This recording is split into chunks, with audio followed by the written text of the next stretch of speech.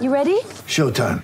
On May 3rd, summer starts with The Fall Guy. Let's do it later. Let's drink a spicy margarita. Make some bad decisions. Yes! Audiences are falling in love with the most entertaining film of the year. Fall Guy. Fall Guy? Fall Guy. That's what the poster said. See Ryan Gosling and Emily Blunt in the movie critics say exists to make you happy. Trying to make it out? Nope. Because I don't either. It's not what I'm into right now. What are you into? Talking. Yeah. The Fall Guy. Only in theaters May 3rd. Rated PG-13. It's only a kick, a jump, a block. It's only a serve. It's only a tackle, a run. It's only for the fans. After all, it's only pressure. You got this. Adidas.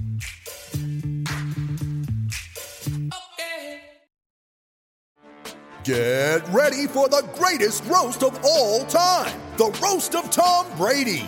A Netflix live event happening May 5th.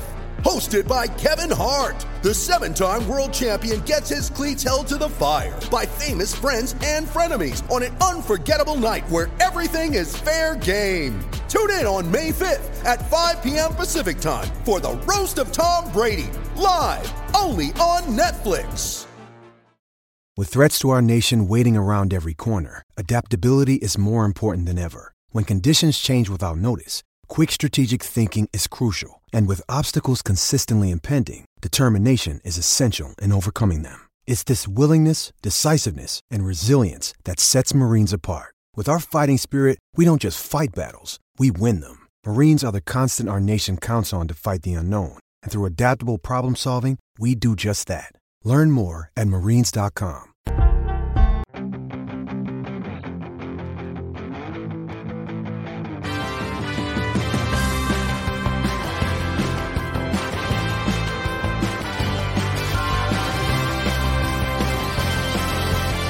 NHL Night with your host, the sportsman, a.k.a. Peter Lebowski, a.k.a. Jeremiah Maxwell. And with him, as always, maybe Perlo, Wisdom, and Rico in Barry. Hey, what do you say? Thanks for being here. I did the hey, what do you say as a tribute to John Forsland because we've got the Emerald City Hockey Boys, Dylan and RJ. Check them out there. If the link for their website and their YouTube channel is in the comments of this. So if you're not familiar with them and you're a diehard Emerald City hockey fan, and our mod Salty's already in, giving you props. So just so glad you guys could take the time. We got a couple of games that we'll talk about, but we're not going to keep the Emerald City guys all night. We want to get right into it, man. Dylan, RJ, how's the season been going for Emerald City? Oh boy, it's been a season so far. It's been a slow start for the Kraken.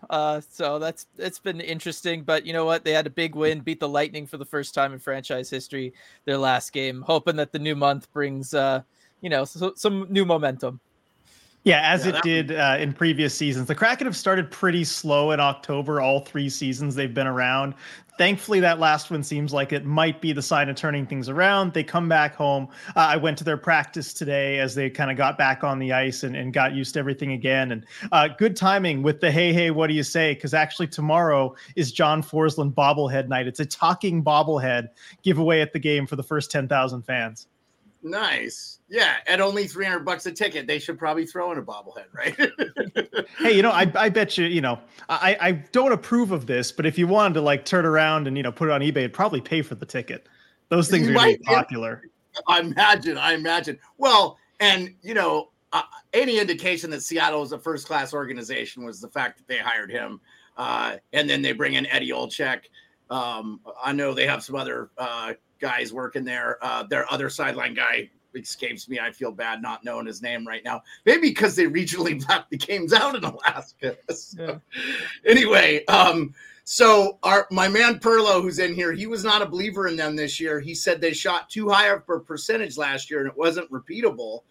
I like to say too, though, I mean, I feel like before we get in the weeds of it, like, losing Daniel Sprong and Donato, those are big those are big moves. You know, those are not, those guys played big roles for Seattle last year, I thought. And I don't know how you guys feel.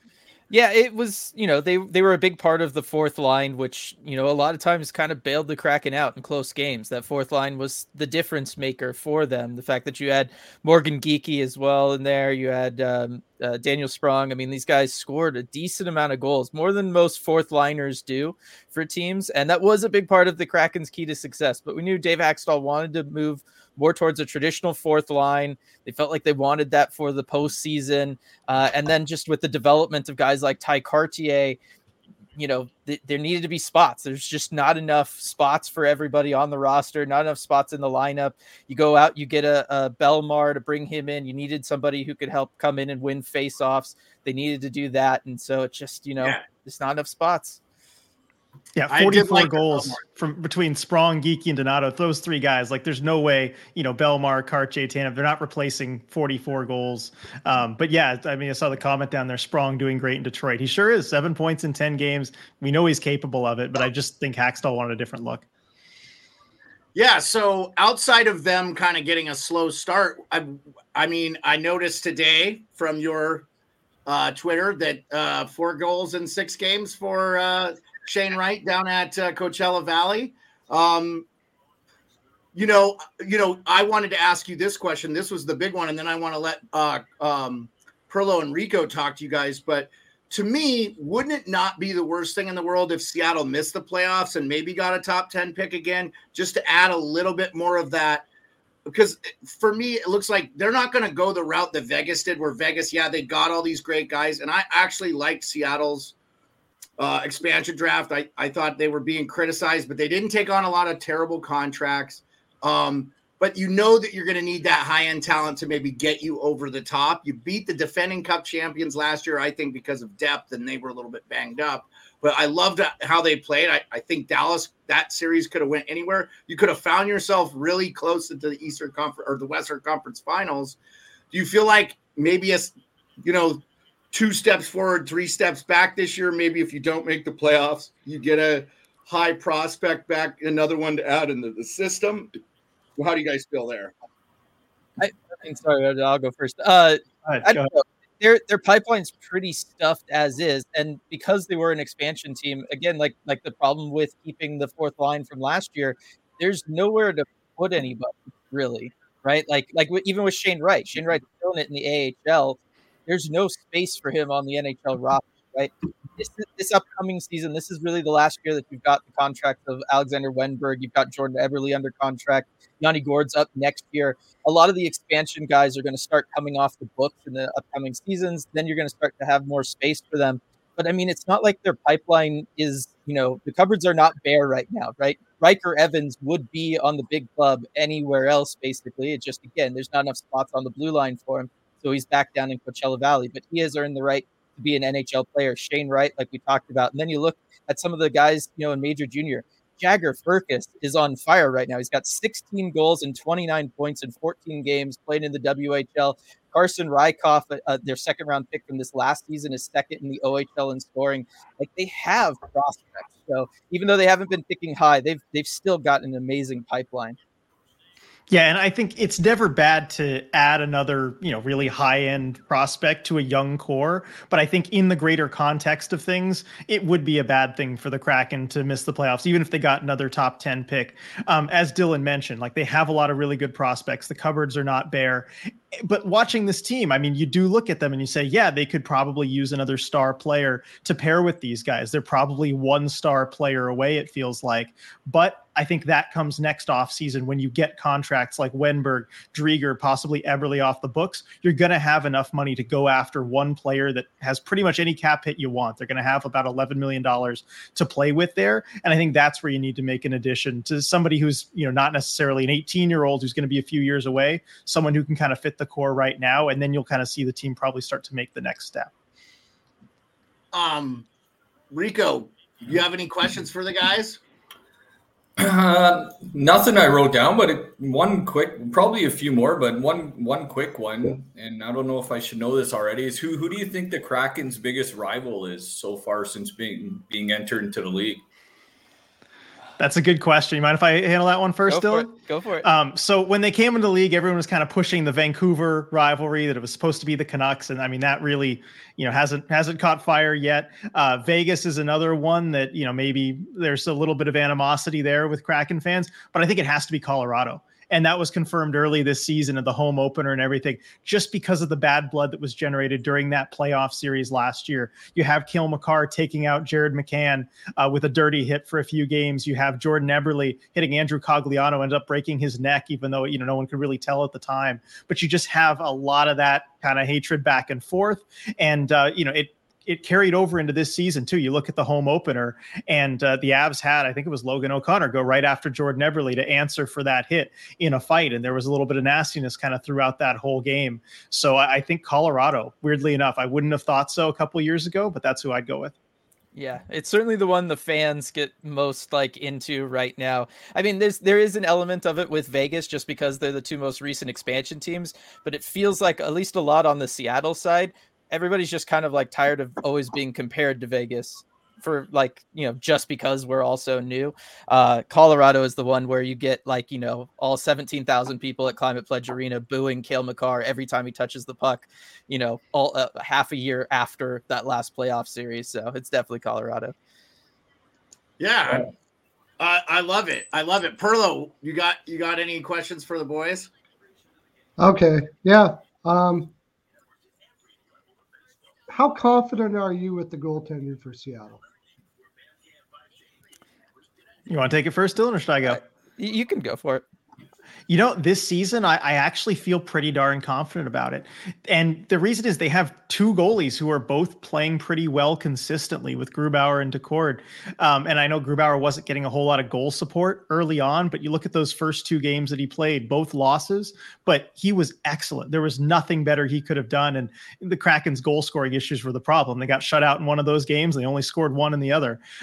So I'm really confident. Joey Decord has looked like a legitimate NHL tandem goalie. And I think Dave Haxtell believes in him too. That's what gives me a lot of confidence, is that Haxtell's not going to be afraid to play him the 30 or so games that he needs to play to keep Grubauer fresh down the stretch. Because that was one of my big worries going into the season, is that Haxtell maybe wouldn't trust Joey Decord enough. They were going to play Grubauer a whole bunch of games, and by the time the playoffs rolled around, he was going to be really burnt out. But I think Haxtell fully trusts Joey Decord. He even mentioned so at practice today. He said, we've got two guys that are both playing really well. They support each other well. And that gives me a whole lot of confidence in net. The Kraken have had some struggles early, but goaltending certainly has not been one of them. Yeah, I feel like so far this is the best that the Kraken goaltending has looked in any given season, right? Season 1, we had the historic lows from Philip Grubauer, just absolute ridiculous. Goals saved above expected. He was like -30 or something halfway through the season, just unbelievable.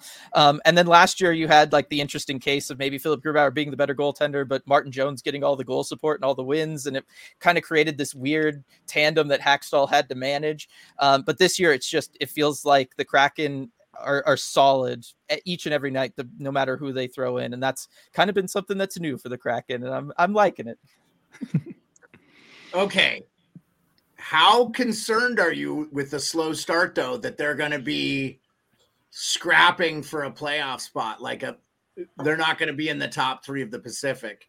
I still think that we're probably going to see 5 teams from the Pacific make the playoffs. It's just stacked. Vancouver looks incredible to me this year. Edmonton looks like a dumpster fire. Couldn't make me happier. Love what's going on there. Really sad to see what's happening in Calgary. I hope they figure it out.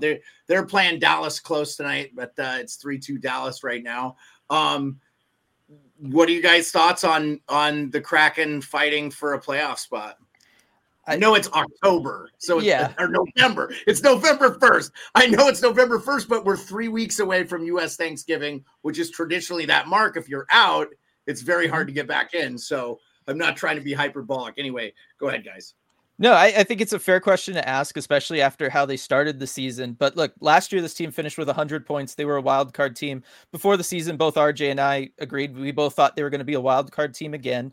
And last year, they started slow too. They're only one game off of what their start was last season. So despite the fact that this year it's looked a little rough, it's been very up and down with maybe more downs than ups.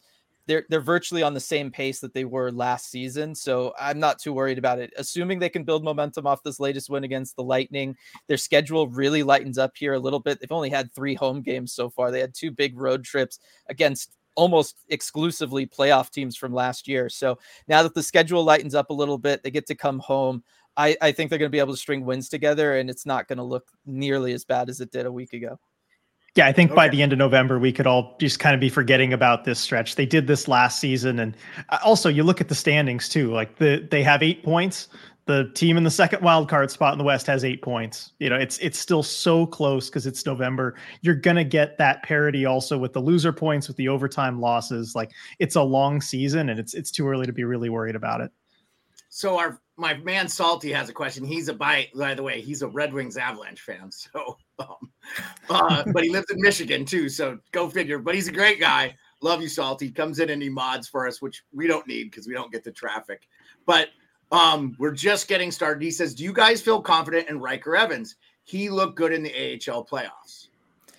Yeah, definitely. I mean, Riker Evans, look, he's an extremely talented puck mover. His vision when he has the puck on his stick is unbelievable. I've been fortunate enough to watch him at several Coachella Valley games, be there for that playoff run, and he's fantastic. And we got to see that during training camp with the Kraken, through the preseason with the Kraken. They gave him a lot of opportunities in the preseason. Vince Dunn was a little banged up through most of the preseason, so Riker Evans was able to come and play with Adam Larson. And we saw that offensive skill on display through all of those games.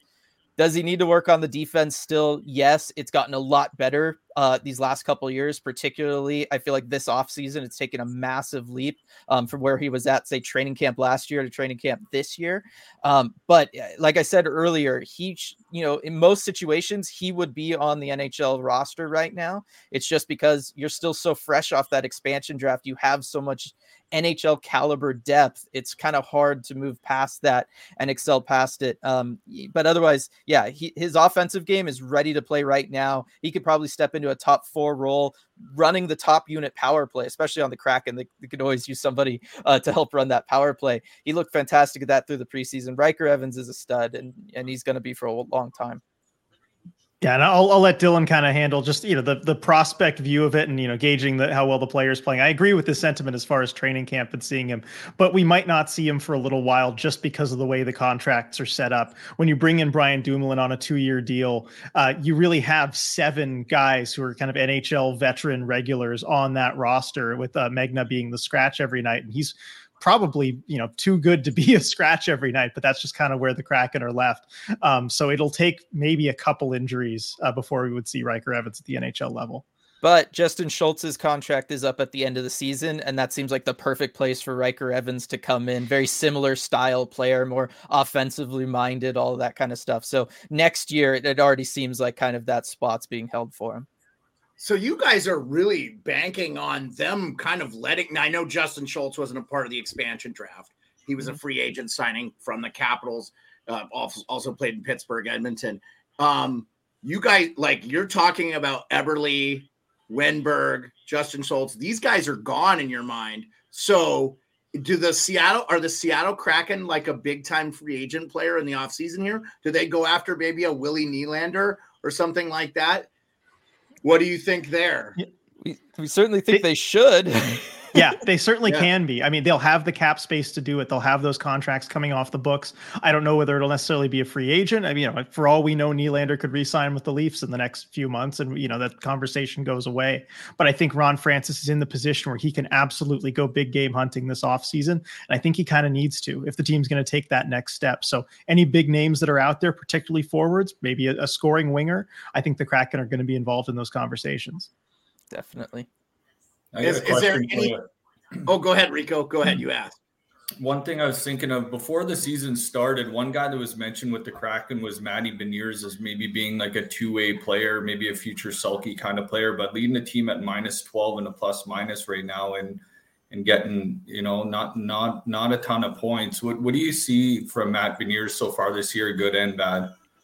Yeah, so he's definitely a two-way guy. This is a guy that, even in his draft year, you ask him what he needs to work on, and he was very blunt. He was like, it's my shot. Like, his shot was not NHL ready back when he was drafted. He was drafted on the back of, he models his game after Patrice Bergeron, and he has a lot of that in him. Ron Francis talked about seeing a lot of his game in Matty Beniers, very much built in that two-way mold. The plus minus, I think, has been a little misleading, as plus minus tends to be for most guys. He is still, just a fantastic defensive forward. What he's able to do.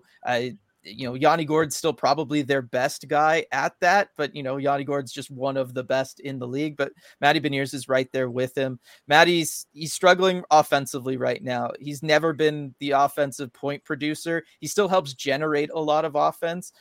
We're seeing him almost every single game. He gets a 2-on-1 opportunity. It's just been a lot of hitting of the post, a lot of, just a pass goes slightly off or the other guy hits the post. Like, it's been a lot of bad luck that's kept him off the score sheet a little bit more, but I know a lot of people expected more coming off the Calder Trophy and everything like that, but the bottom line is his game has always been to be that more defensive guy. And then if you look at like expected goals percentage, what his lines have been able to do this year has been absolutely incredible. The first couple games that Cartier and he had Eberle on his wing, that line was at 80% expected goals percentage while they were out there through a couple games. Like, they were just absolutely dominating. So again, the numbers don't look good, but if you're watching the games, you're looking at what he's doing, the underlying numbers, it's all still really solid for Matty.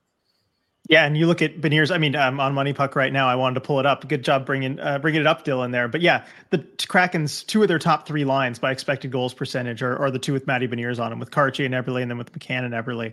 They're getting the chances. They're just not finishing on them. And it's not just him, it's his line mates too. And through the first 3 or 4 games, it felt like that line was generating like a 2-on-1 or a couple odd man rushes every single night that they just weren't putting in the back of the net.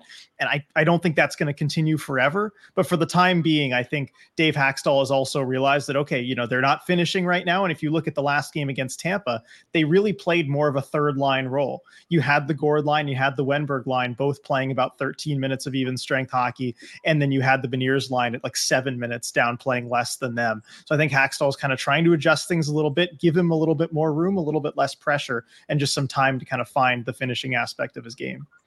For sure. Makes sense. I mean, last year, Seattle was a 4-line team and they can't match you. Like, there was a lot of contributions up and down the lineup last year. A lot of guys getting points, a lot of guys contributing, a lot of guys working with each other. So yeah, no, I'm a fan of Beniers. That's why I brought it up. So I'm sure he's going to cash on what he's been doing on the ice instead on the stat sheet for sure.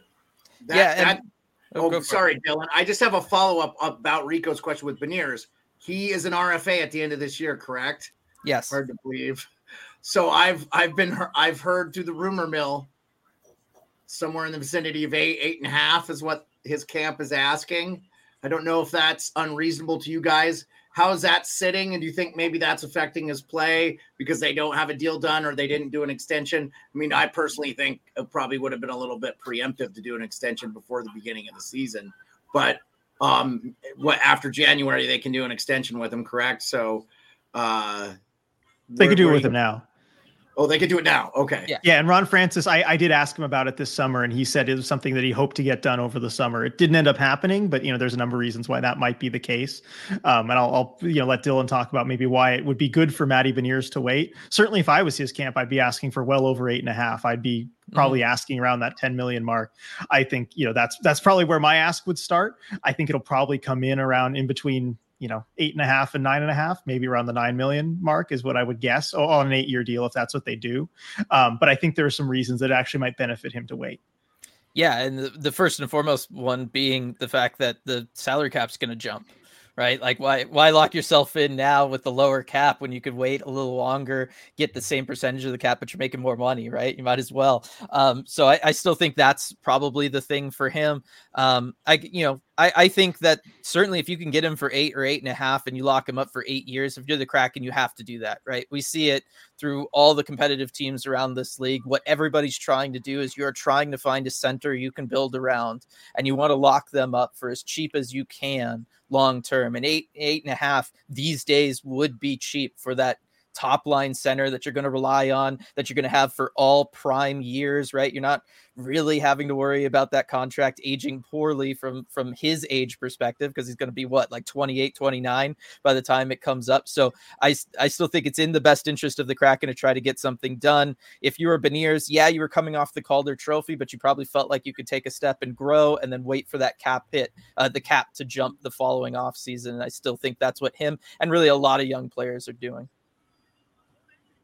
Yeah, I mean, we're seeing Buffalo lock up they're the youngest team in the league, right? And they're locking up their guys for really affordable, good deals. I would just say, as a guy who wants to see Seattle be successful, maybe Ron should show Matty Patrice Bergeron's contract, since he's the parallel, and show him what he was making. What did he make the last year he was in? Like $2 million or something ridiculous.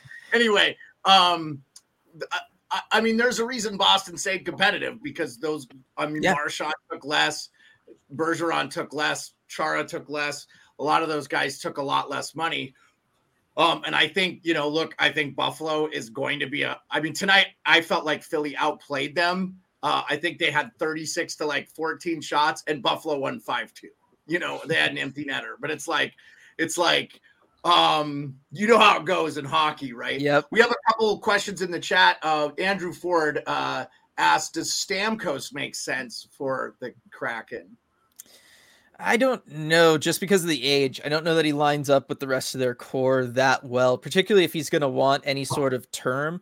One thing the Kraken do have is they have a log jam at center as well. So if Stamkos was going to come, you'd have to push him off to the wing, most likely, for it to make any sense for them. Because you've got Matty Beniers. You'll have Wenberg's contract coming off the books, but you've got Shane Wright there to replace him already. That's built in. Shane Wright's looking great at the AHL level. He should be ready next year for that. And then you're still going to have Yanni Gourde. There's not really a space for Steven Stamkos. And then also for Stamkos at his age, when a lot of the Kraken's core is, they're younger. They're still in their 20s. And so I just don't know about that. Yeah, the term would scare me with that deal. I mean, he'll be 34 by the start of next season, and I just don't think he's going to be any kind of long-term solution. Sure, if he wants to take like a 2-year deal at fairly a lot of money, give it to him. But I just don't think that's what he's going to be looking for. Certainly not somewhere aside from Tampa. I personally think he resigns there. Salty asked, do you feel confident in Shane Wright as a top 6 center? Yeah, I think, is he going to maybe need a year as the third line center to just get used to the NHL and all of that while Yanni Gourde finishes out next season, the last year under his contract? Probably. But Shane Wright, I mean, he's very similar to Matty Beniers and Patrice Bergeron and all these names that we've been throwing around. He is a two-way center. He is a defense-first center. I think he has a much better shot than Matty Beniers kind of ever has. He has more of a scoring touch than Matty Beniers has, but maybe at the expense of playmaking, right? It's all a trade-off. But he's another guy that is defensively responsible. He plays a 200-foot game. He's really, really conscious of that. I'm going to play responsibly. I'm going to play disciplined. I'm going to keep the other team from doing something. We've wanted him to be a bit more aggressive. I think the Kraken wanted him to be a bit more aggressive. We're starting to see that with the Firebirds. If he kind of maintains that with the shot that he has, it's kind of a unique release and delivery that he has. But with the shot that he has, I mean, I think he'll be a top 6 center, no problem. And somebody who can, him and Matty Beniers are going to complement each other so well. And the Kraken will have those cornerstones to build around, where you have those defensively responsible, still possession driving centers. That's, kind of the hallmark of Stanley Cup champion teams. I'll basically echo what Dylan said. Yeah, go ahead. I was just gonna say, I apologize, RJ. You want to see that kid who gave the glare to the Montreal table when he was drafted, right? You want to see that anger level. Go ahead, RJ. No, he still denies it, but if you ask him about it, he'll still denies that's what he's doing. He should have owned it. He should have owned it. Yeah, but no, I mean, just basically echoing what Dylan said. I just think it is going to take some time, and I would caution against expecting too much this season too. We're getting a lot of calls from fans to maybe, okay, they should call him up. The kid's ready. Look at him, going through the defense last night, scoring a big goal for Coachella Valley. He's had some highlight reel goals, but I think they got to stick to this plan plan with him of keeping him in Coachella Valley, at least for the next little while. Don't put that pressure on him in the NHL right away. I just think we need to not even so much temper our long-term expectations, but just be patient with him. I think that's what I'd urge for everyone. Yeah, not everybody comes right out of juniors and goes right into the NHL and makes it an instant impact. We've kind of been spoiled in this golden age of Crosby, Ovechkin, these guys that come in at 18 years old and score 140 points, just like are ridiculous. And I for one don't mind seeing them mature down in the Always Hungry League, and just tearing it up down there. And look, hey, Coachella Valley came one goal away from winning the whole thing. Mm-hmm. They lost to the Hershey Bears, who are a powerhouse. Yeah. They're kind of a professional team in there. I know they're the Capitals farm team. Just in that realm, I know we're Nick Backstrom stepping away. I think he's probably done. Kind of a heartbreaking day for me. I don't want to say I was depressed, but I was pretty sad about it. But I mean, he's kind of been done for the last couple of years. Any thoughts there? The Caps now have $9.5 million in space going forward. So I know you have some thoughts on the Caps, Dylan.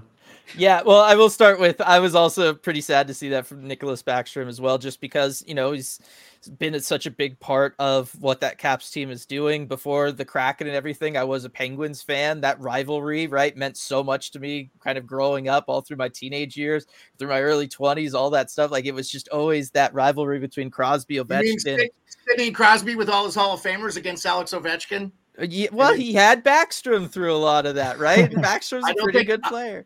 I will say this: I don't think Backy gets in the Hall of Fame. Probably not. I'm with you there, but he was still a big part of it. And look, he's a great guy, right? You love seeing all the stuff through the 24/7 series way back in the day, or the fun commercials with Alex Ovechkin and stuff. And so it is, this is never how you want to see like a storied player's career kind of come to an end. It's not what anybody wants.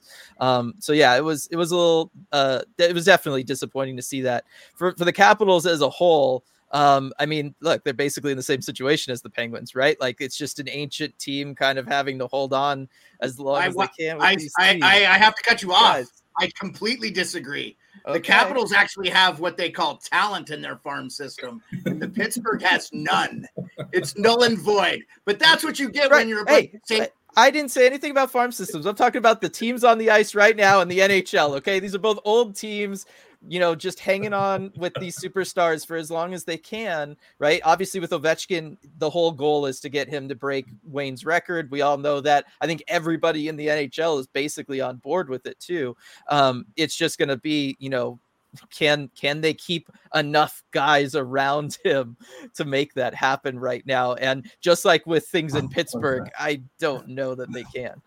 Caps are on a 3-game win streak, Dylan. I don't know what you're watching. Dude, it doesn't matter. Their games don't won cups, man. I was gonna say it doesn't matter what their record is, right? It matters how many goals Ovechkin can get each and every night, right? Like that's the real thing for the Capitals, is it not? The Caps are not making the playoffs. Not a chance. No way. Not a chance. Yes. Not even close to a chance that the Washington Capitals are making the playoffs. Not even close. Before I ask Perlo if he has anything for you guys related to the Seattle Kraken, because I don't want to go down the Caps. We will talk NHL with you guys, because I do want to get some opinions on some things going around the league. We had the Backstrom thing was one of those things. Also, we had Ottawa fire Peter Dorion.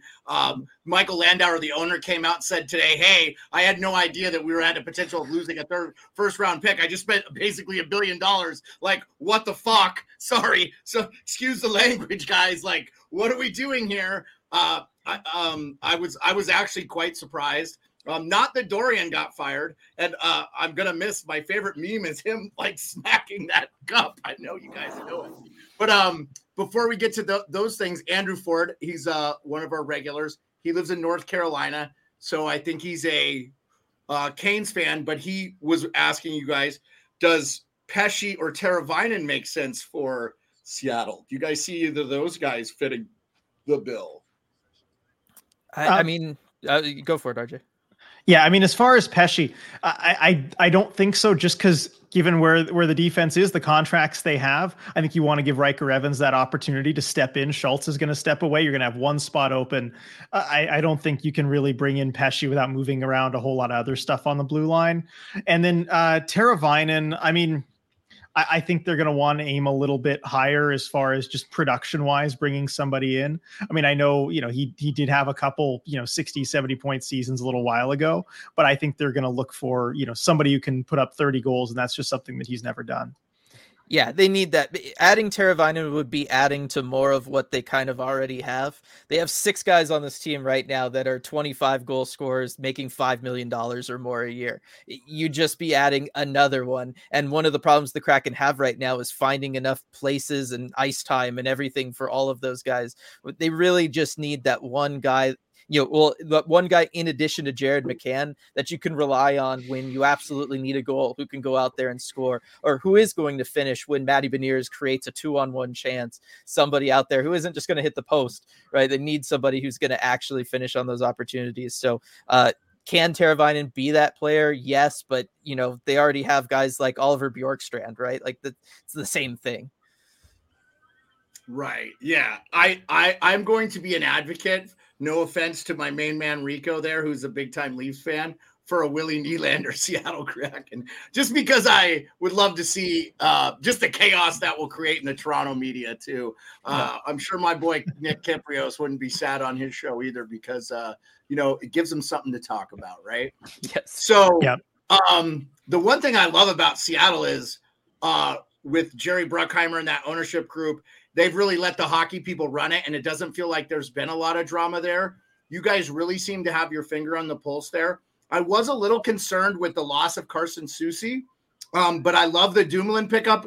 I think he took a lot of blame for Pittsburgh's defensive woes last year, and I don't feel like he was really the problem. What have you seen in Dumoulin's game? And then I'm going to let Perlo ask you a few. You want to take that one first? Yeah, I'll take this one. So, I mean, okay, it's been a little bit of a rough transition for Brian Dumoulin getting used to playing in Seattle, and he had some pretty bad games early on, but I will chalk some of that up certainly to just getting used to a new team in the NHL for the first time in his career, really. I mean, he's with the Penguins for the last decade or so, and it takes a while to adjust. I think he has gotten a little better as the season's gone on. That pair of him and Schultz has gotten a little bit less bad. I think I'd still want to see some improvement there. But overall, yeah, he's not Carson Soucy. He doesn't fill that hole exactly. But I think there have been more games where he's been, kind of serviceable. And if I can make a quick aside about, because you talked about ownership and, kind of keeping the hands off, letting the hockey people do their thing. It's been great with the Kraken. You get the hands-on ownership when you need it, but not when you don't. And there was a game against the Rangers a couple of weeks ago where the light stopped working, and you had the CEO Todd Lewicki up there in the catwalk trying to fix the lights himself. I mean, that's hands-on ownership right there. So it's good you have that when you need it, but not interfering in the hockey ops.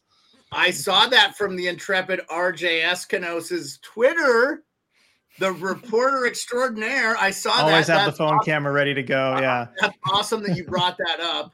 Perlo, go ahead for the boys. All right. Okay. So I mentioned before the season started that Seattle had a lot of players that were playing at a very high shooting percentage, their career high shooting percentage. So do you think that is something that is sustainable? Would you think that Seattle is able to sustain the amount of goals that they were putting in on a regular basis?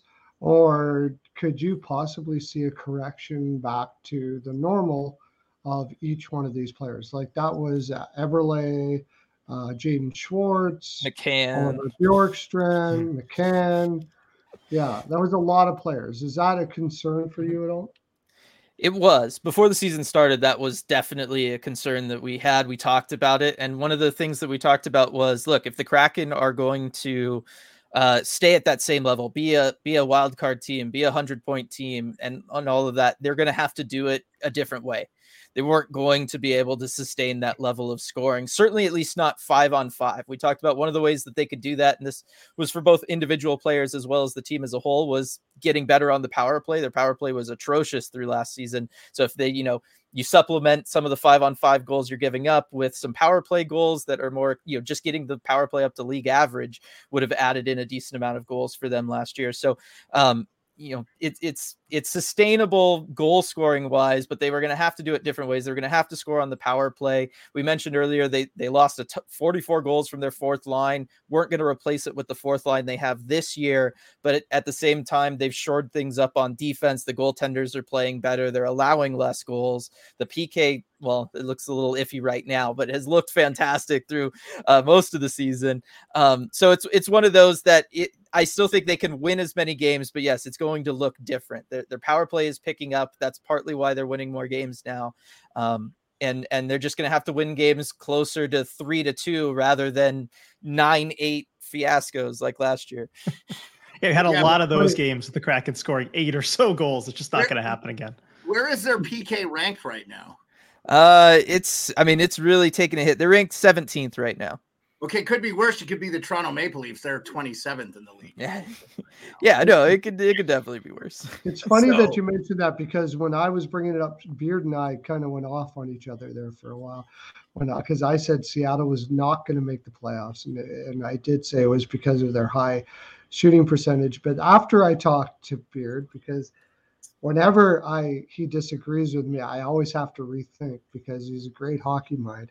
So I went back into the analytics and I came up to the very same thing you said. It's very possible that they could do. There was a lot of areas of weakness last year that were covered up by that high shooting percentage, right? So if they were to actually do a lot of those things, like you guys said, improve those things, they wouldn't have to have relied on the shooting percentage. And then I came back and I had to put my tail between my legs and say that I do think that Seattle will make the playoffs. But then Rico was the one that said, how about 5 teams in the Pacific? And he listened to us argue back and forth over and over and over again. He didn't say nothing until the next episode. And then he brings that up. And I was like, yeah, why didn't you just say that before? That would 5 do you guys before we get into the league stuff, do you feel like that's accurate? I mean, Edmonton is not playing well. I love it. I do. I just absolutely love it. I hate how they tanked for a decade and kept getting handed first round picks and bungling it. And I don't know, their owner's kind of a weirdo, I think. I don't know. It's just kind of the whole thing. And I of course listen to a lot of Canadian media, and I feel like they're delusional of where they're at right now. But LA looks good. The goaltending problems, everybody told me, I wasn't worried.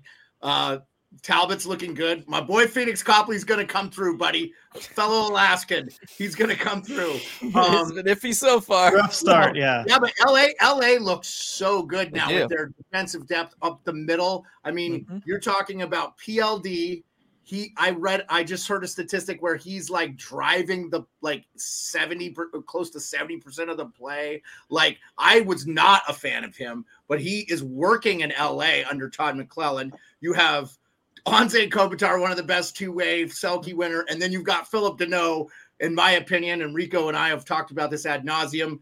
The only reason that Montreal team went to the finals in that bubble cup year was because of Philip Deneau and that defensive forward of Montreal and the way they played. Anaheim looks like they're no pushover. They're winning tonight against Arizona 2-1. I love what they did in Pittsburgh the other day. That was beautiful. Yeah. I watched the highlights of that one a lot. Enjoyed it. Up now, by the way. Yeah. Oh, it is 2-2. Thank you. Yeah, Logan Cooley, first NHL goal. Oh, all right. Let's go, Logan Cooley. Really, that's his first? Yeah.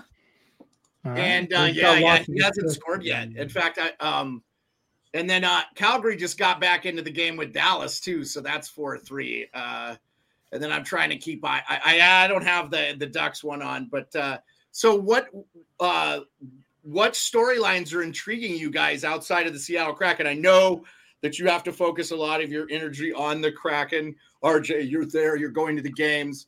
Dylan, you're doing what you can do in LA. But it sounds like you're going to Coachella quite regularly too. Like, that's pretty cool.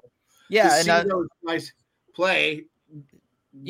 Trying to track that. I try to track all the prospects. I mean, I come with a scouting background, right? So that's still kind of my bread and butter. It's the part of the game I'm most passionate about. So I try to take care of as much of that stuff as possible. But yeah, with the Pacific Division, right? We knew Vegas was going to be Vegas. They're going to be up there at the top. Like, they look incredible, by the way.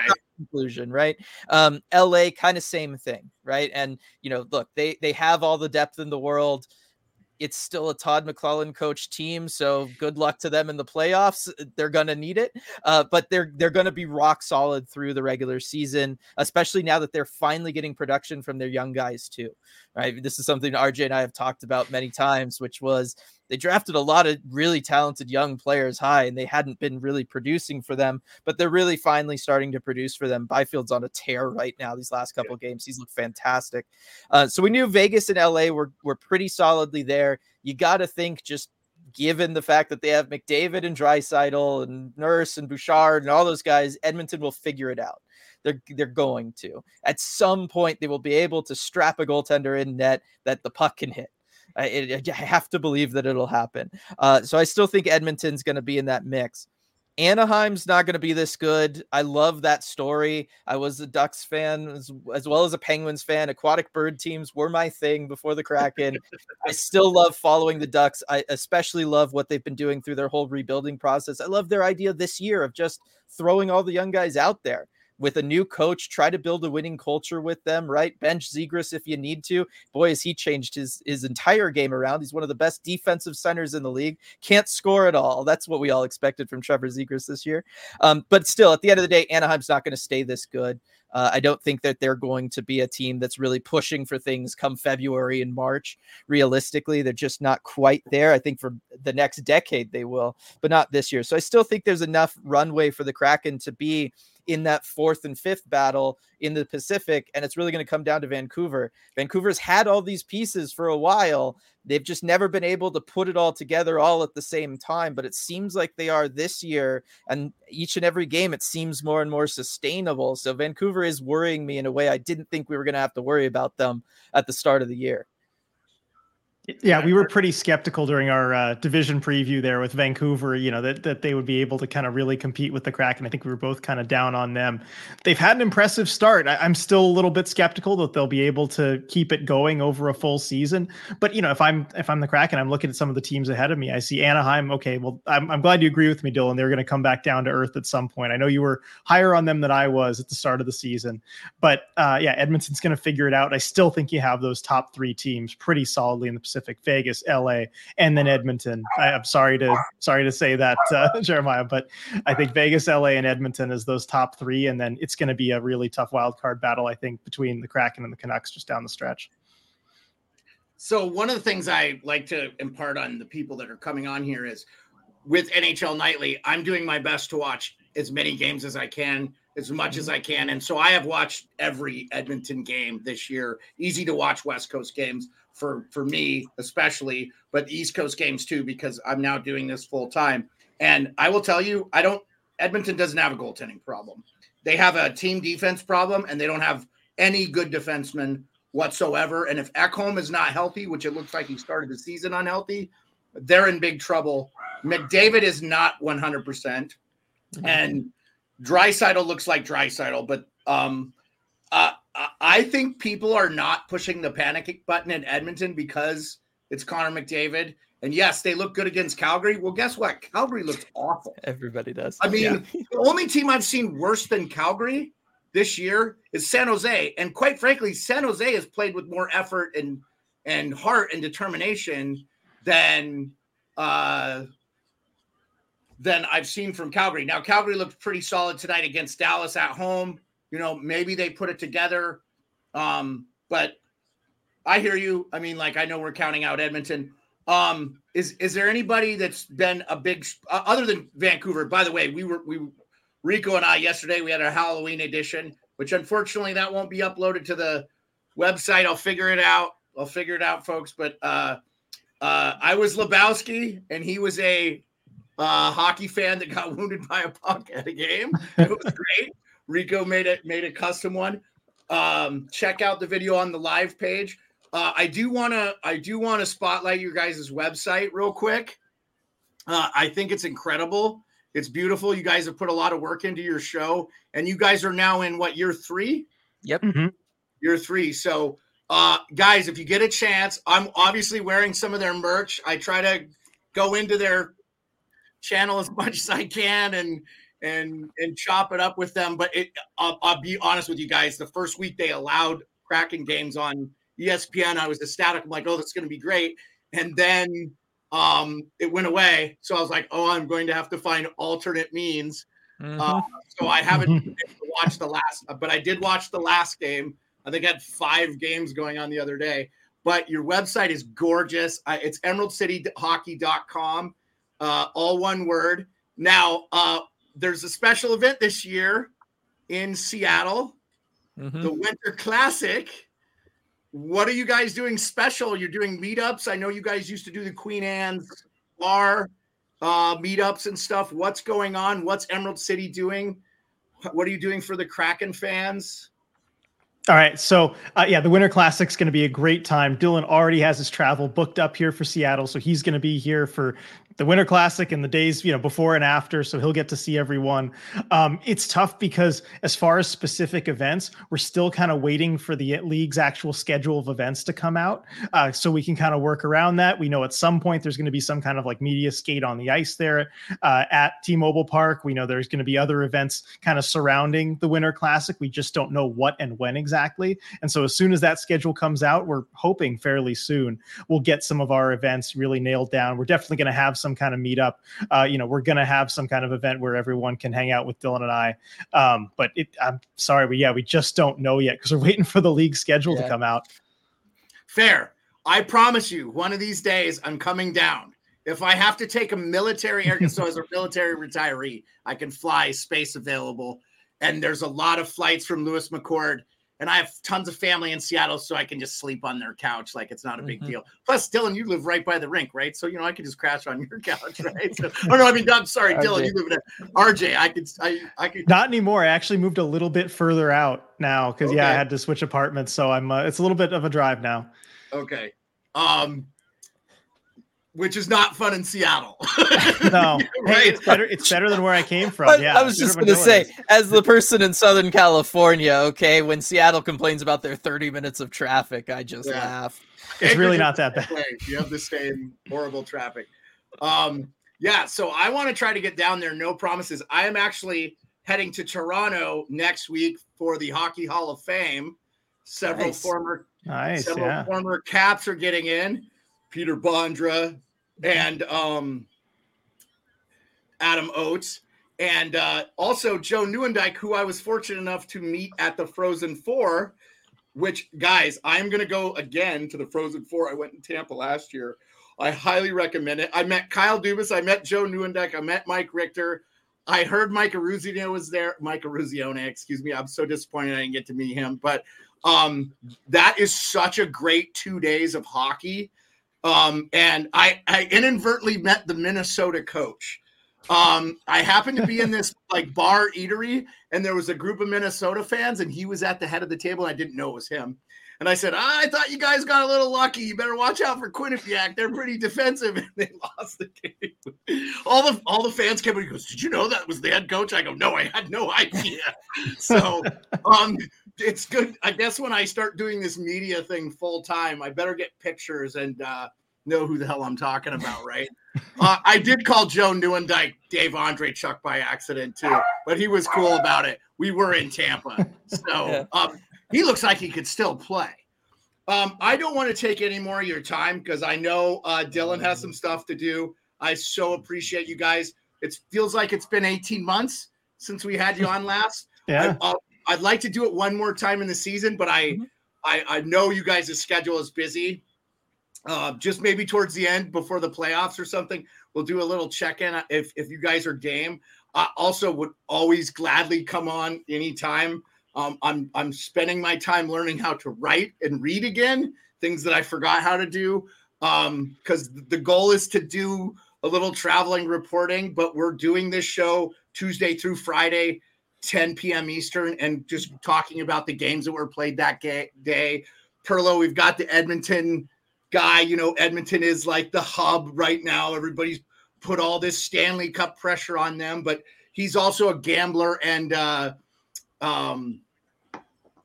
you study the analytics a lot. And then Rico is my man in Ontario. It almost feels like if you don't have somebody in Ontario, but he's great. And he's also our beer league correspondent. You've got to have a little bit of beer league talk.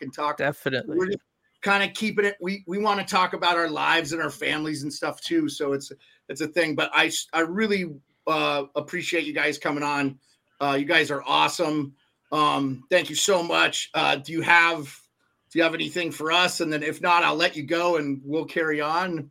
But again, I really appreciate you guys coming on. Yeah, I'll let RJ do all the self-promotion. I'll just say thank you again so much for having us. Always looking forward to spending time talking hockey with you. It's also nice to be able to talk about some stuff that isn't just the Kraken all the time for a change. That's really refreshing. And yes, definitely we'll come back on. Anytime you want to talk prospects, hit me up. Anytime you want to talk trade stories, because just like I remember watching you on Twitter at the Frozen Four, I was very jealous. I've always wanted to go to one of those.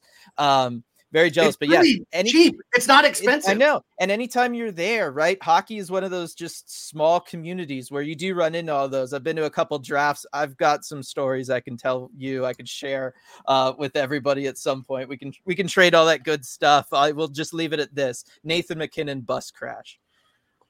Okay. Tease that. Okay. Yes. Nice. No, Dylan, for sure. So I put your Twitter handle for the Emerald City Hockey in there, but RJ Eskinos at RJ Eskinos ECH, correct? And at Dylan Travers, but yours is at Yelling at the Ref, I believe. Yes. Which, ban offsides, by the way. NHL, let's get rid of the offsides review. I'm so tired of it. It's ridiculous. I got one more question. Yeah. Who's got the best shootout move on the Kraken? RJ, go for it. Okay. Yes. Okay. So yes, I get to make my case here. I tweeted this today. So it's down to one of three guys, but you know what? The Kraken's ideal shootout lineup. And again, I've watched these guys for over 2 years, like every practice, every morning skate, they practice this stuff all the time. Their shootout lineup should be Jamie Alexiak, Adam Larson, Will Borgen. I saw those you three tweet defensemen. I saw you tweet that yesterday. And I'm not kidding. I mean it.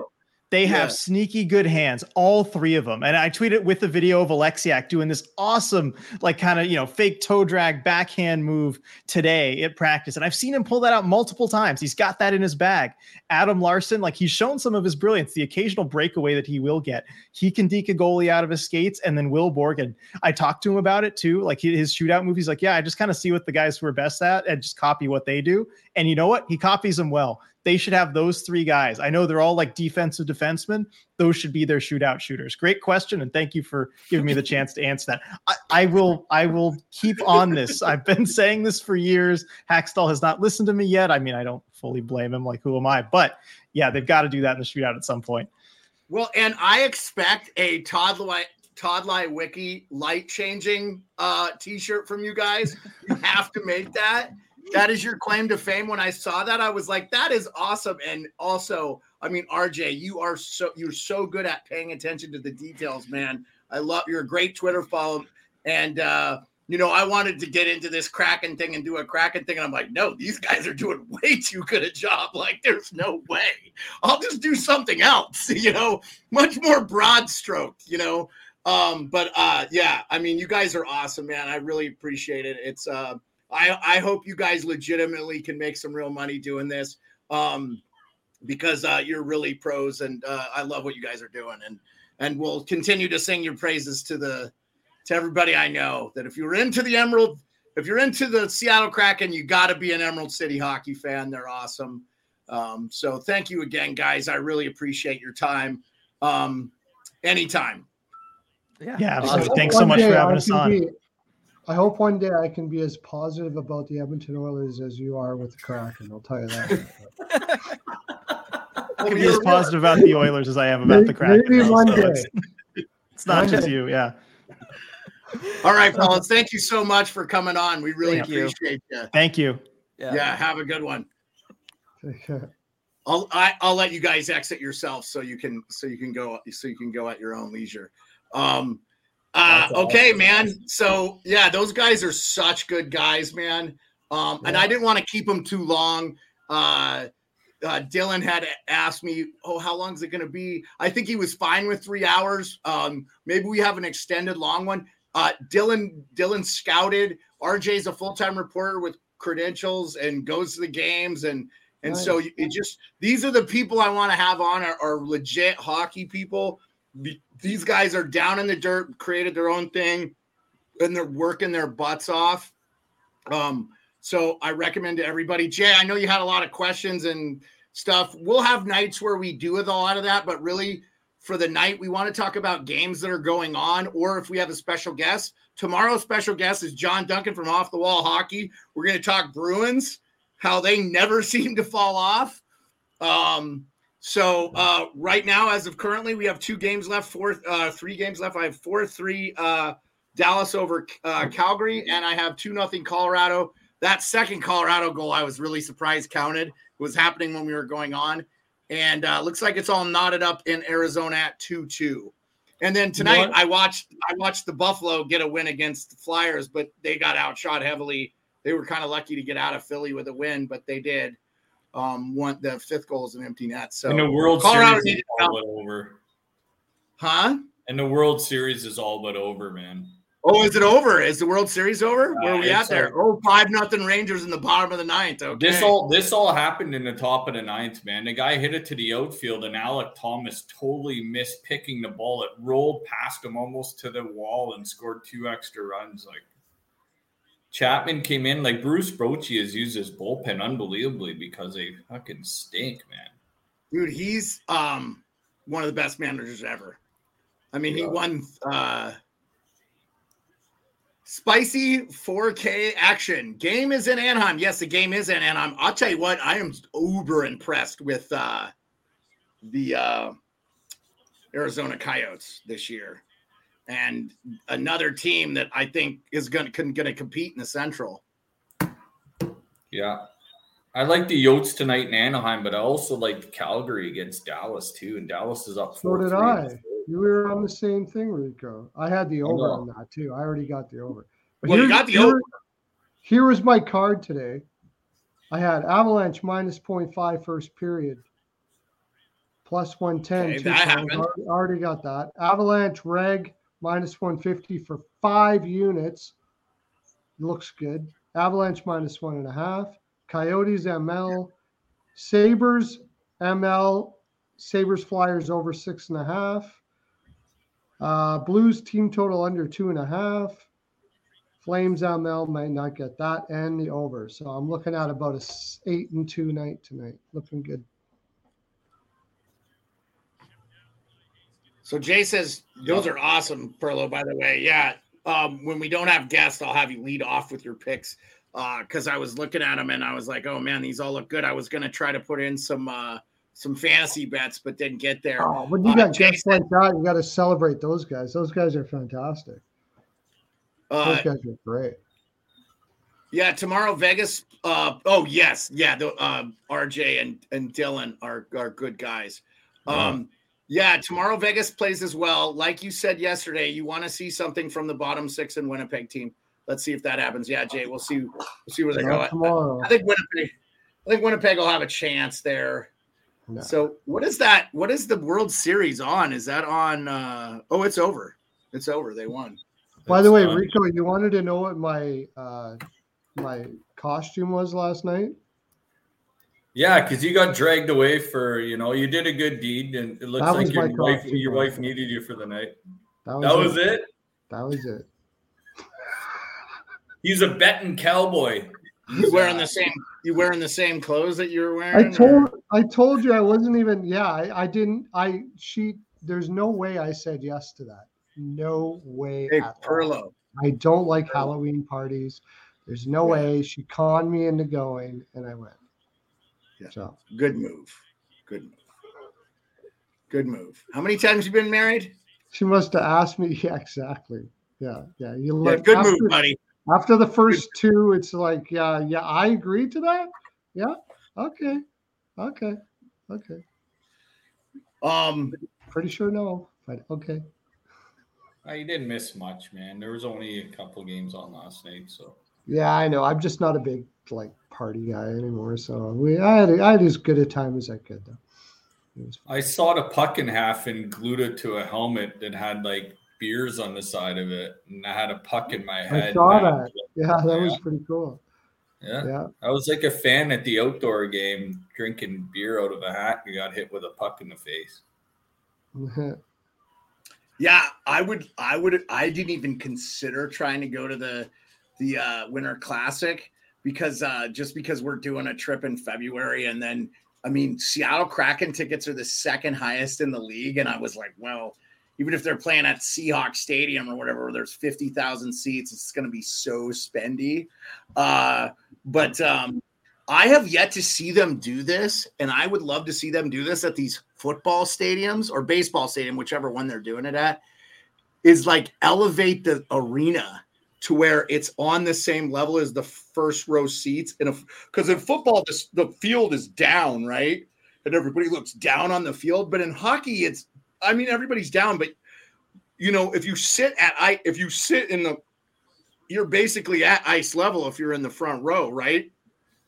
Mm-hmm. If you sit in Toronto, you're at ice level. If you sit at, Climate Pledge Arena and you're on the boards, unless you're behind the bench or something. But if you're you're down on the level with the players, not unlike the NBA, except for you just have the protective glass and boards and all that stuff. So, yeah. What about having an outdoor game in Alaska, man, around the mountains and shit? That'd be cool. They could do it, man. They could do it. They just have to figure it out. All the lakes freeze up here. They wouldn't even have to make their own ice. Really, they could do it that way where they just come in and Zamboni like a thing. It would be cool. I keep hearing Lake Louise and Canada and stuff. I know they want to do that. They tried to do the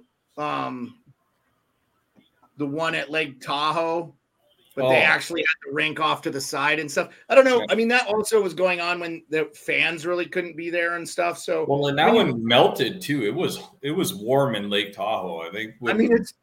It's Nevada, California. They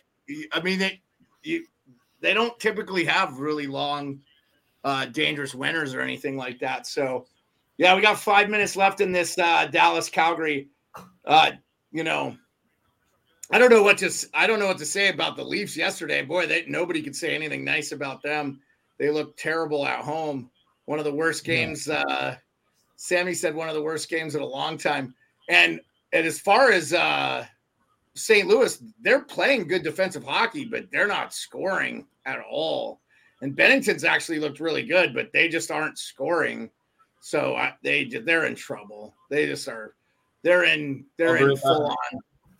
Oh yeah, you're good, Rico. I'll take you off for a second here. But hey, Perlo, good to have you back. I don't know what happened. You're fixed. Your camera's fixed. You're coming in clear. You look better than the last time. You look as good as you've ever looked on the show. Yeah, guys, I'll try to give you as much prep time with the guests and stuff so you have questions formulated, because I don't want to be the only one talking. But tonight I was like, I knew where these guys would want to go, so I didn't want to dominate it, but I kind of felt like I'm a fan of their stuff, so I try to watch and listen to them. But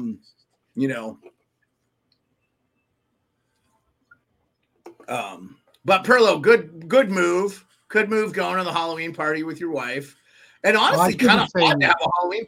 Kind of surprised it wasn't over the weekend, Because that's when you know. Yeah, I couldn't say no. Oh, yeah, well, normally it would be too, right? I couldn't say no, but she normally wouldn't kind of do it that way. So if she's doing it that way, it means she really, really, really wanted me to go. So, yeah. Go. No, good call going. It was a Filipino party, and so they like to have their actually Halloween for them would be today. in the Philippines. Okay. Not yesterday. So they do it the day before that what they would normally do it. So it's actually on the day. So that's the reason why. But okay. Yeah. Yeah. But so we'll hang out. We'll hang out till the end of the Dallas Calgary game. Is there anything you well, we haven't talked about Ottawa yet. Dorion. Yeah. What are your thoughts on the Ottawa Senators? Well, they really couldn't do anything like that whole thing that happened with Dadonov. I think that was just they have to give up a first round pick. I don't know exactly how he screwed that up, but he said he's a Filipino what? He says, Perlo, I'm Filipino. I thought Philippines celebrated Halloween on October 31st. No, that's what you told me it was November 1st. That they I don't know. The same day. Get Rico back in here.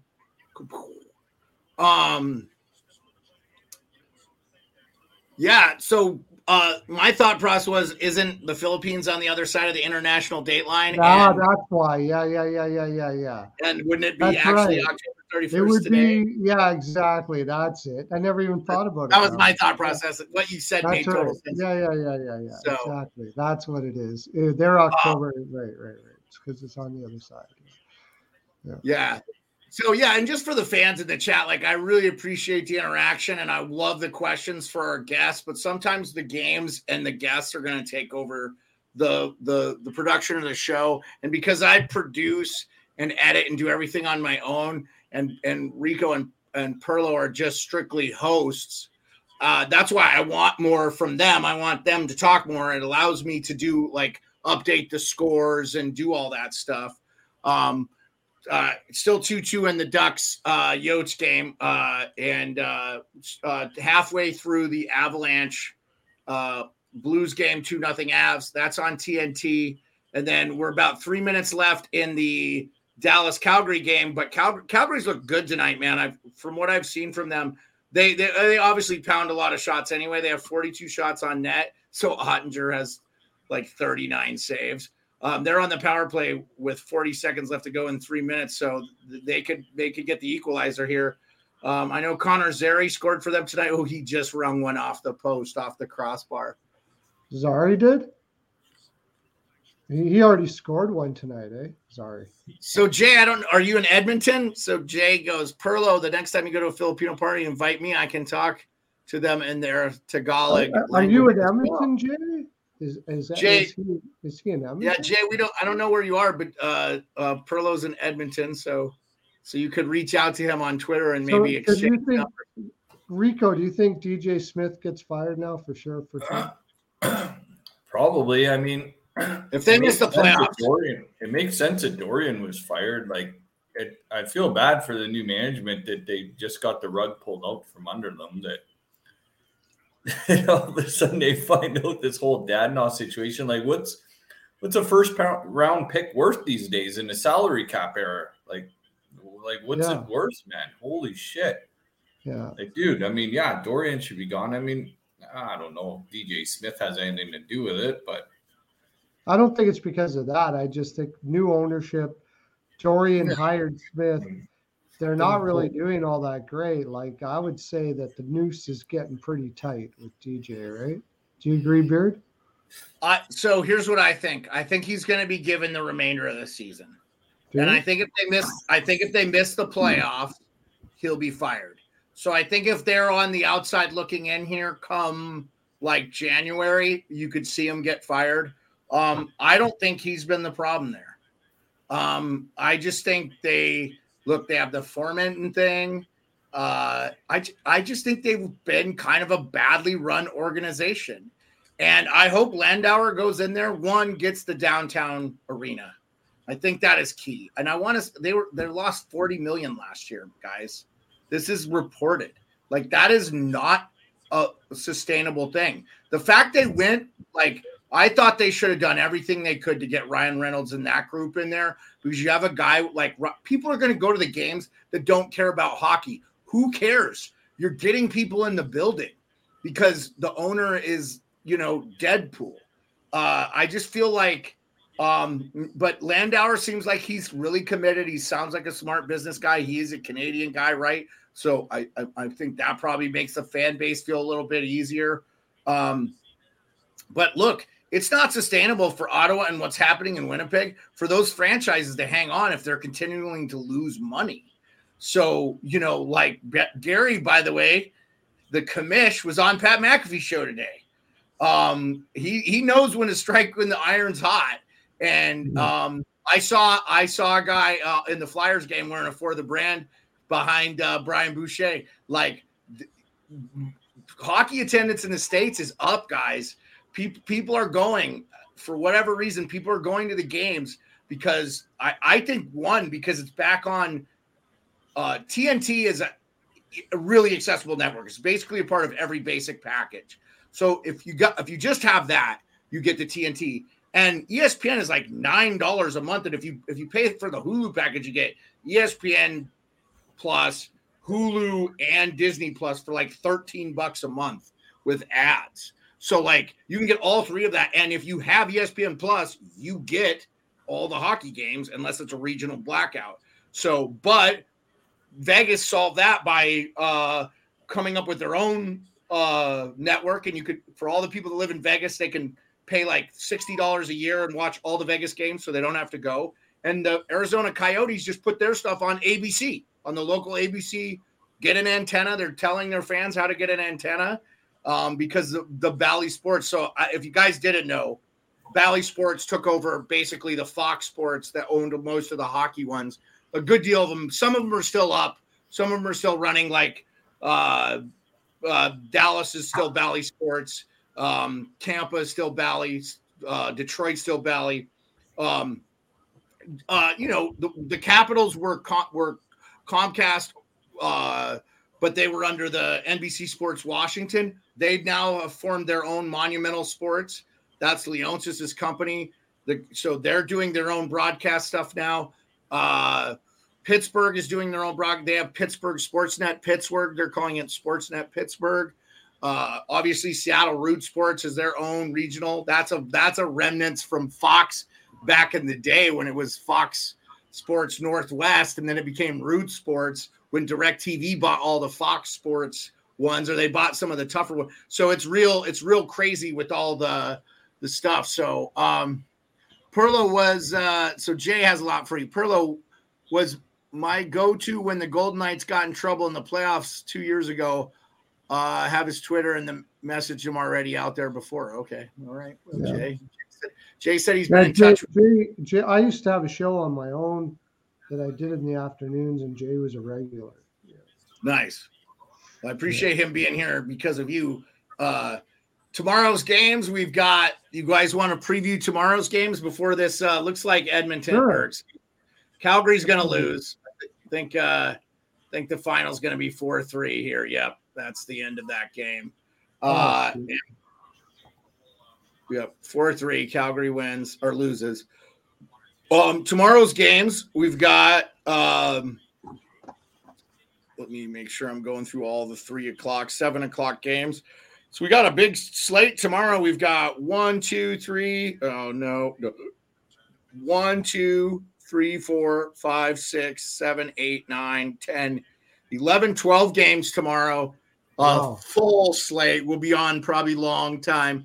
I've got Caps, Islanders. I've got Hurricanes, Rangers, Kings, Senators, Lightning, Blue Jackets, Panthers, Red Wings, Maple Leafs, Bruins. By the way, the one time Toronto goes to Boston, Rico. And I believe Boston comes to Toronto twice this year. Devils, Wild, Stars, Oilers. That's going to be an interesting one. Canadians, Coyotes, Jets, Golden Knights, Predators at Seattle, and the Canucks, Sharks. So Rico and I were talking yesterday. We'll go through each game if you'd like before we get out of here. But Rico and I were talking. The Canucks are fun to watch, man. They are a fun team to watch, and they have been real enjoyable. I don't know. Did you get to watch any of that game yesterday? I know you were doing the party. They looked really good. I didn't get to watch much games yesterday, but I did have the Canucks to win yesterday. So Pettersson had a hat trick, and I love. They asked Rick Tocchet in the media scrum, "How did you think about his game?" He had a hat trick, and he goes, "Yeah, well, he turned the puck over too much." It's like, dude, Tocchet's got a good feel for this team. He's not going to let them slack off, and I think they really have. They've got a grade A defenseman in Quinn Hughes. They've got good defensive depth with Soucy now in the mix. I really like Philip Roenick. That ends up being a really good move for them. And one thing you could say about Jim Rutherford, he's not afraid to make trades and get stuff. Now they're up against the cap and stuff, but JT Miller's balling out. So you guys want to go through these games and then call it, or do you just want to call it? Sure. No, we can go through the games. Why not? Well, let's go. Islanders Caps. What do you think of that one? Caps are plus 110, so the Islanders are the favorite. I probably. What do you got, Rico? Rico's getting a refill. No, yeah, you getting a refill there? Okay. Well, there's a lot of games that can go either way tomorrow. I think like the only games that you have a definite winners at Tampa, at Columbus, and Vancouver, at San Jose. Other than that, the Islanders and the Caps? Is that what you started with? I'm going to take Columbus at plus 142. I like Columbus at home against Tampa Bay. I haven't liked Tampa Bay's game this year. They've been really wildly inconsistent. Now, I know Seattle just beat them for the first time, but I take the Blue Jackets at a plus 142. I think that's a value pick. I don't know, Perla, I know you're not big on the Blue Jackets, but Tampa's a little banged up. They got the backup goalies, no Vasilevsky back yet. I don't know. They just don't. They're not. They're 4-2-3, and the Blue Jackets are 3-4-2. It makes sense, especially. Well, what's the price on that? Like it's pretty high, right? Plus 142 on the Jackets. You put $10. I mean, the value is on Columbus there for sure. Yeah, they're being way undervalued at that price. I would say. I'm not playing Tampa at minus 160. That's for sure. Yeah, if I'm putting money on that game, I'm betting the Blue Jackets. Yeah, I agree with that. Okay, we already talked to Islanders Kraken. Here's an interesting one. Hurricanes 6-4 against the New York Rangers. By the way, I think it's clear that the hire of this offseason was Laviolette. He's got the Rangers are 7-2. They look good. They're minus 118. The Hurricanes are minus 102. It is at MSG. I will say this, though, to caveat betting this game. Boy, Carolina looks like a different team with Svechnikov back in the lineup. So, what do you got, Rico? I got that's a statement game for Carolina, and I'm gonna take the Hurricanes to go in there and win. I think they're just gonna assert dominance in that division tomorrow. If they lose to that game, that's a big setback for Carolina. They'd be 6-5, and the Rangers would be 8-2. And the Rangers are, I tell you what, Mike Fiore was in here the other day, noted Rangers fan, and I've been real impressed with the Rangers game. And you're starting to see it from Lafreniere. You're starting to see these younger guys step up. I mean, they still have one of the best defensemen. I love their defensive core. Honestly, they kind of have an underrated defensive core. But Fox is up there. He's a Norris winner. You put him up with anybody. You've got Keandre Miller, big fan of him. And then, you got the big banger and Jacob Trouba. Okay, Panthers, Red Wings. That's an interesting one. Red Wings. I didn't do the pick there. Let me do my pick on that. Oh, go. Sorry, Perlo. Go. You guys are both off screen, by the way. That's okay. No, you guys are off your screens. You guys are off center. You got what? There you go. Oh, I'm off center. Slide to your right. There you go. Slide to your left, Perlo. There we go. There we go. Sorry about that. World Series post game. Anyways, the Rangers are in a bad spot. That's the reason why I like Carolina there. They're coming off a Western road trip where they just played 5 games out west. And then they come home. Then they come home. Yeah, they won all 5. They come home. They have Halloween with the kids and everything. And you know what I mean? I don't think you need the Halloween excuse, but they're coming off the road trip. No, but it breaks up the momentum. And then they play a team like Carolina that needs this win. And then they got to go back out to Minnesota right after this. I don't like that spot. So I got to go with Carolina. I do. The Rangers are doing more than I ever expected so far this year. I agree. I've changed my mind with them. Laviolette is doing a wonderful job with them, but I don't think this game is for them. I don't think they get this one. Kings Senators. Ottawa's at home. They're a -108. Kings are -112. I like the Kings in that one easily. What about you guys? Rico? I think with everything going on in Ottawa, either they're going to come out flat or they're going to come out winning. So that's almost feels a little bit like a high scoring game if it was me. Yeah. So I think I would just stick with the over there. I already got 5 units on the over on that game. I already put it. I like the over. All right. Okay. We already talked Blue Jackets Lightning. How about Red Wings Panthers? They're in Florida? They're in Detroit. Oof. Detroit's the favorite at -102. The Panthers are -118. Again, these are all DraftKings odds through Bleacher Report. So you guys might, there's so many books now. You might get different odds. I'll always want to take.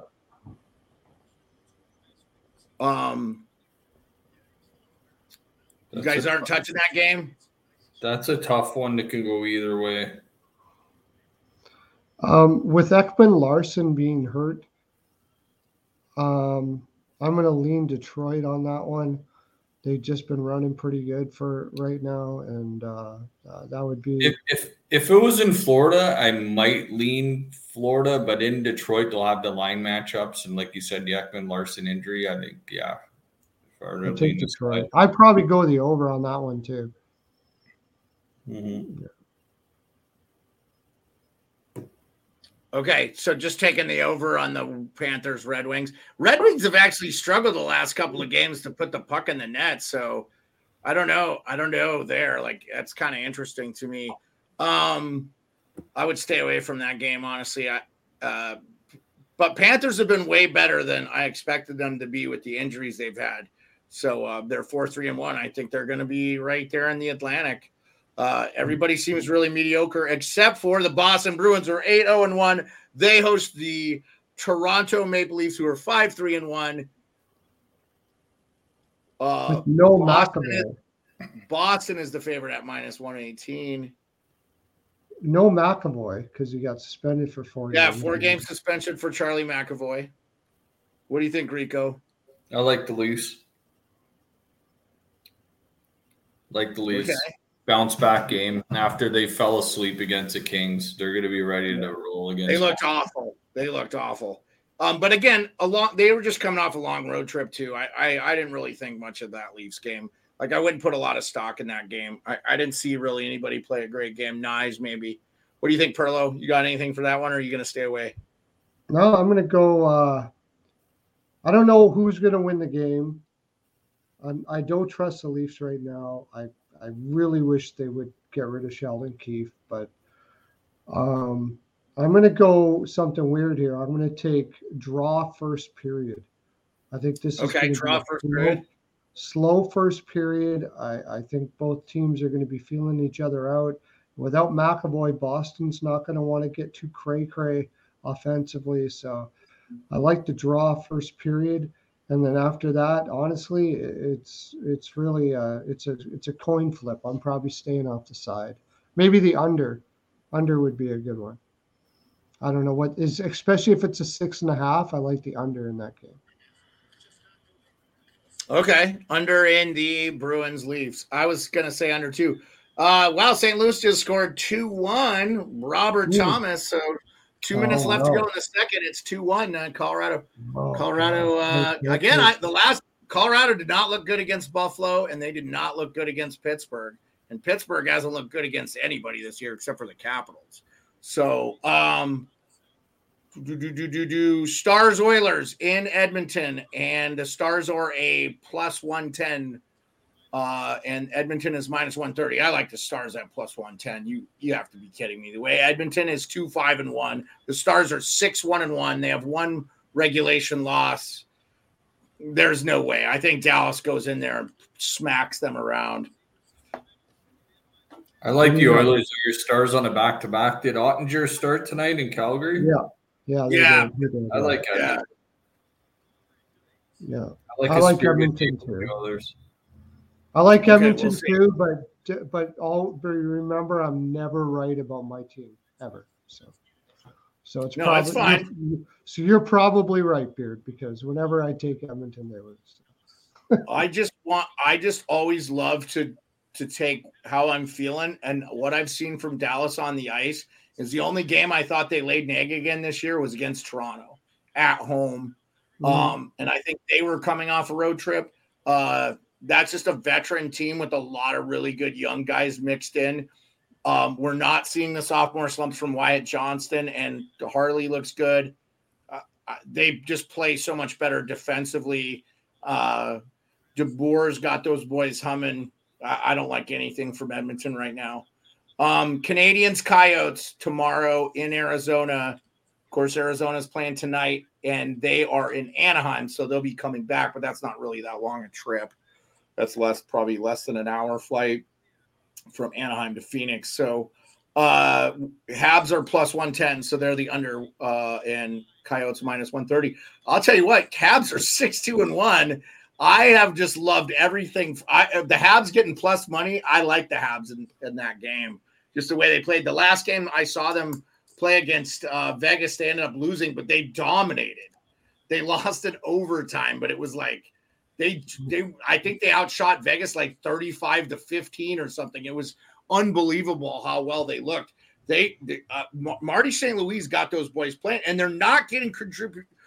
The other thing about Montreal is they're not getting anything from Slafkovsky. They're not getting anything from Suzuki's look good. Oh, dang. I think we just had a check from behind in the Colorado game.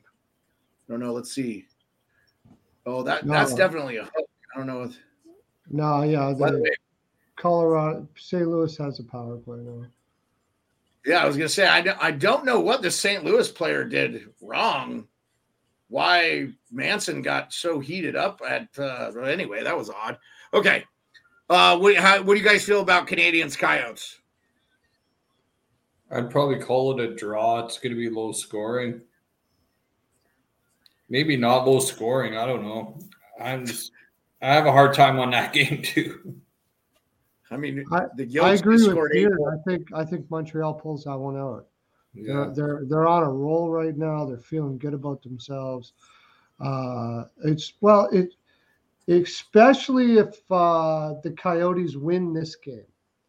If the Coyotes win this game, I definitely like Montreal tomorrow at plus money. Yeah, just a back-to-back too, where you have to travel back home to, like, is a thing. Yeah, even though if they lose it, there might be a little more juice in the tank. But if they win it, yeah.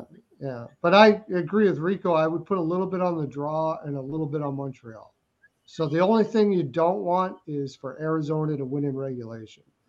And I think that's a pretty good chance that they don't. So, Jets Golden Knights, and our friend Jay he's a Golden Knights fan. He's chimed in a bunch. Jets are the underdog plus 140. It's in Vegas. Vegas is not lost in regulation 8-0-2. I have to say, I like Vegas. I agree. Rico, are you good or Vegas all day in regulation? Yeah. All right, I'm gonna take him off. It's a bad spot for Winnipeg. We're just gonna. Oh, he's back. Okay. All right, Rico, what do you got in the Vegas Jets game? I'll take the Golden Knights. Yeah. That would be a huge win for Winnipeg if they won it, but yeah, I don't think they do. Yeah, I'm with both of you guys. Sharks host the Canucks. Sharks are 0-8-1. Canucks are 6-2-1. I don't want to spend any time on this game. It's going to be the Canucks. Yeah. Yep. Easy pick. You're not betting. I'm not betting the Sharks all year long. Pretty much, there's no way. Yeah, I mean they're going to win a game eventually. I thought it was going to be in my Capitals the other day, but they scored 3 third-period goals, so that helped out. Look, there's been no lack of effort. I think David Quinn's got those boys humming. They just have no talent. They're basically an AHL team right now. Yeah, they just don't have any high-end talent. They can't hang, and until they get Logan Couture back, they don't really have a top center, so it's going to be interesting. Predators in Seattle. Preds are the underdog, plus 105. Seattle. Yeah. Yeah, I mean, Preds are 4-5-0, and Seattle's 3-5-2. I believe the Preds have been on the road in the West for quite a while. No. Yeah, they played in Vancouver last night. It got smoked, but they were in the game for most of the game. I'm going to take the Preds on that one at plus 105. I think that's a value pick. I do think they've been playing okay hockey. They're just not getting a ton of secondary scoring yet. That's the last game of the night. What you guys both said Seattle. I wanted to talk about this conversation before we go, and I should have done it with Dylan and RJ on here. If you're in charge of a team like the Flyers or the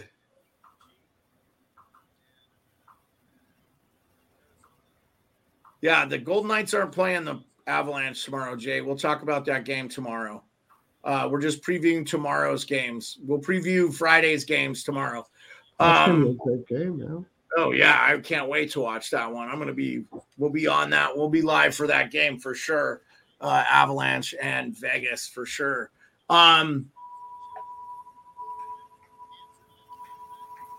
If you're the GM of the Philadelphia Flyers, what do you do? Like, you don't want to make the playoffs. They look really good. Zona just scored. I'm going to take you off. There's something going on. Arizona just scored. Oh, did Arizona make it 3-2? Okay, yeah. Mm-hmm. Kraus. Yeah, Arizona can't lose to Anaheim. I love Anaheim. I love their thing, but Arizona's a legit team now with legit young guys. That Michelli, man, what a pass right in front. Lawson Kraus. I have Michelli for an assist too, I believe, so that's good. Okay. But yeah, if I'm Philadelphia, what do you do as far as like tanking? Is that what you're talking about? Well, no, but like you want to trade like Couture, or do you want to get rid of some of these guys that are helping you win so you can kind of start the rebuild, or like? Oh, if I'm San Jose, yeah, you just. But San Jose doesn't have anybody that anybody wants. The only thing I could think. Couture. Oh, Couturier. Oh, okay. Sorry, you said Couture. You meant Couturier in Philadelphia. Yeah, Sean Couturier in Philadelphia, I would trade. No, I wouldn't. Yeah, I think Philadelphia. When you have a Tortorella there, you don't need what you normally need to do well. They're like, and Tortorella won't stand for it. He's gonna say, look, we're gonna be the best we can be. Get a scouting staff to get as many players as you can. Don't worry about it. I don't need much. They're going to get. I think they're going to grab some free agents next year. I don't think this is going to be the rebuild everybody thinks it is going to be for them. I feel the same way. I think if you get rid of Couturier, you're going to be looking for leadership like Couturier on a rebuilding team. And the guy was drafted there. He's been through so much in and out of injury. Finally coming back. Like, if you get rid of him, man, he's the heart and soul of that team right now. It's going to take the spirit right out of that organization. Yeah, no. I just don't think. No way, man. Yeah, not Couturier. I understand why you would say that, Beard, because like if you're looking at a true rebuild, like if you're going to really tear it down. For sure, you can't. I just don't see it happening in Philadelphia. It'd be honestly different if they hit on Nolan Patrick in that draft and he became a different player than he ended up being, and he became a leader in Philadelphia. Things probably would have went a different direction there. Yeah. You don't even hear about him in Vegas anymore. Like his career's over, really. Who? Patrick. Nolan Patrick. Yeah. Yeah, no, he just concussions can't make it. We did have a couple of guys retire. Backstrom, we talked about a little bit. I mean, he's not saying he's retiring, but that's because he's got 2 years left at $9.5 million, so he's not going to. Thornton. Joe Thornton and Paul Stastny both retired. Both guys who Stastny played a lot of games, man. Stastny played a lot of games. Yeah. Yeah. I mean, he's not a Hall of Famer like his dad was, but had a pretty good career, man. I think he had 800 games. Yeah. And so did Backstrom too, man. That 06 draft, like that was the I think the Eric Johnson draft. I think was Jonathan Toews in that draft too? Claude Giroux, I think. Backstrom. Backstrom was 05, I think. Was it? Or I thought that was the 06 draft with Giroux and Backstrom and Eric Johnson, and I think Jonathan Toews was in there. My friend Trey is calling me.